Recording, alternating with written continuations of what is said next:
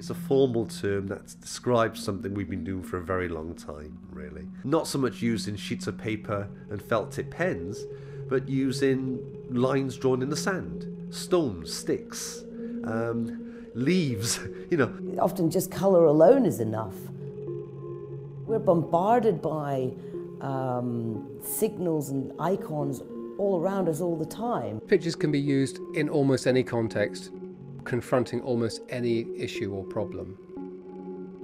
You can give information, an awful lot of information, really fast. Upset, damage, distress, illness, bereavement, shock, a psychotic breakdown, schizophrenia.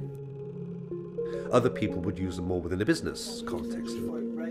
It is important for them to be able to articulate how they arrived at that picture and what that picture means to them. I mean, you could, in theory, produce a rich picture for yourself, where the pressures are, where the strains are. So the image is a starting point for quite interesting discussions.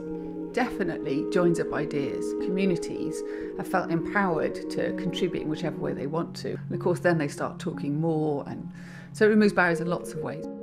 It's quite magical. People just want to be engaged by it. They want to understand the information. And it's good if you give it to them in different ways.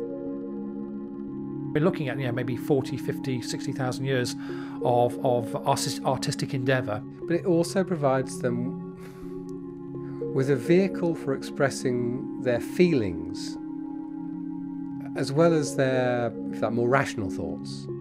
So if you're trying to disentangle poverty, for example, within a village in Africa, these participatory methods can allow you to understand how people envisage poverty in their context, how they recognize poverty, how they think poverty could be overcome or addressed in their context, using the same sort of visual devices and the same sort of approaches, really.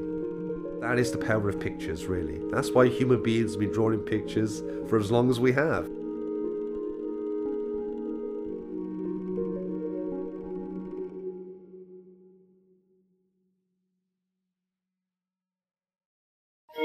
Thank you.